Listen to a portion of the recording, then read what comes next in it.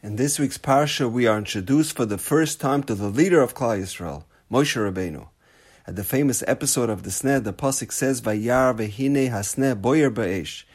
Moshe saw that the thorn bush was burning, v'hasneh enenu ikal, but inexplicably the bush wasn't getting consumed.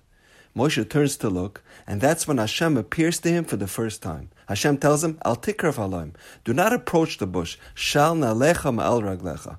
Take your shoes off your feet, because ha'makam masha'ata oimed alav admas koideshu. The soil that you are treading on is sacred ground."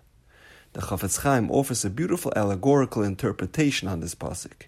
He says, generally, people have a desire to elevate their spirituality. They want to grow in Torah mitzvahs, become more benevolent, give more tzedakah, do more chesed. But they rationalize. They say, not now, not yet, and not here. People always have excuses. Now is not a good time to invite guests. When I move into a bigger house, then I'll host lots of guests. Now I don't have time to learn or do chesed. But perhaps when I start my new job, or when I'll be my own boss, then I'll have more time to learn and do chesed. Says the Chafetz Chaim, the pasuk is telling us, Ki hamakam asher ata oimed alav, the place and the circumstances you find yourself in right now, in the small house, in your stressful job, admas koideshu.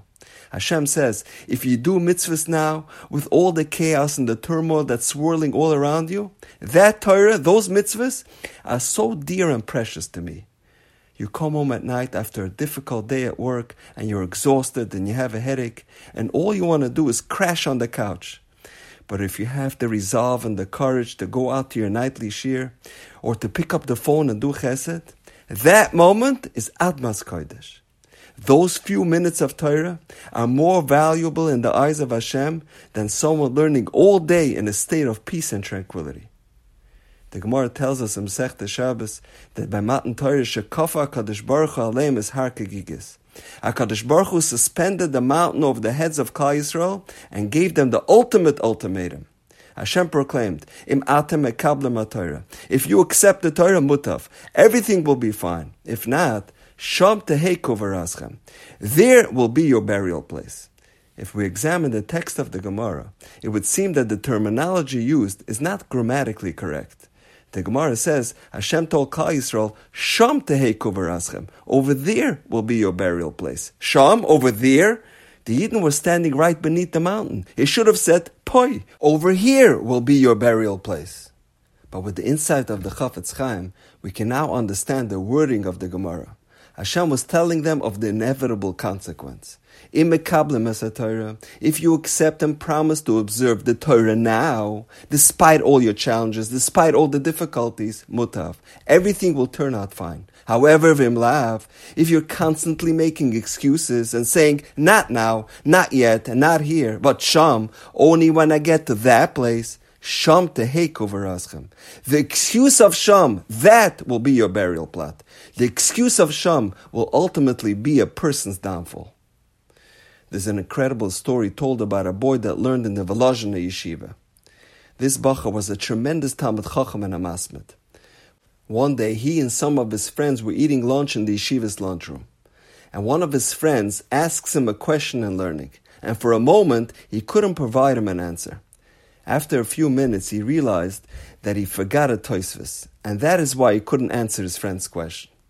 He was so distraught that he jumped up from his seat and ran straight to the Beis Medrash, and he didn't leave the Beis Medrash for 3 years until he studied and reviewed all of Shas and every Tosfos. A while later, they asked Reb Chaim Shmulevitz, the Mir Rosh Yeshiva, did the boy do the right thing by immediately running to the Beis Medrash? After all, he didn't say Birchas Hamazon. Reb Chaim Shmulevitz told him, obviously he should have benched first, but had he done that, he would have lost his nerve and his courage to do what he did. Admas kodesh hu. He seized the moment. Had he benched first and had a moment to think about it, he might have lost that incredible inspiration. There's a famous adage, life isn't about waiting for the storm to pass. It's about learning how to dance in the rain. Too many people wait for the right moment before starting to live their life. There will always be chaos and distractions. We can't afford to wait for the perfect moment, a moment that might never come. We all face storms in our lives. It's up to us to determine how we respond to crisis and adversity. Will we curl up and hide inside, waiting for it to pass, waiting for the Sham? Or will we courageously go out to battle and persevere among the roughest of storms? And now, we know. Have a wonderful day.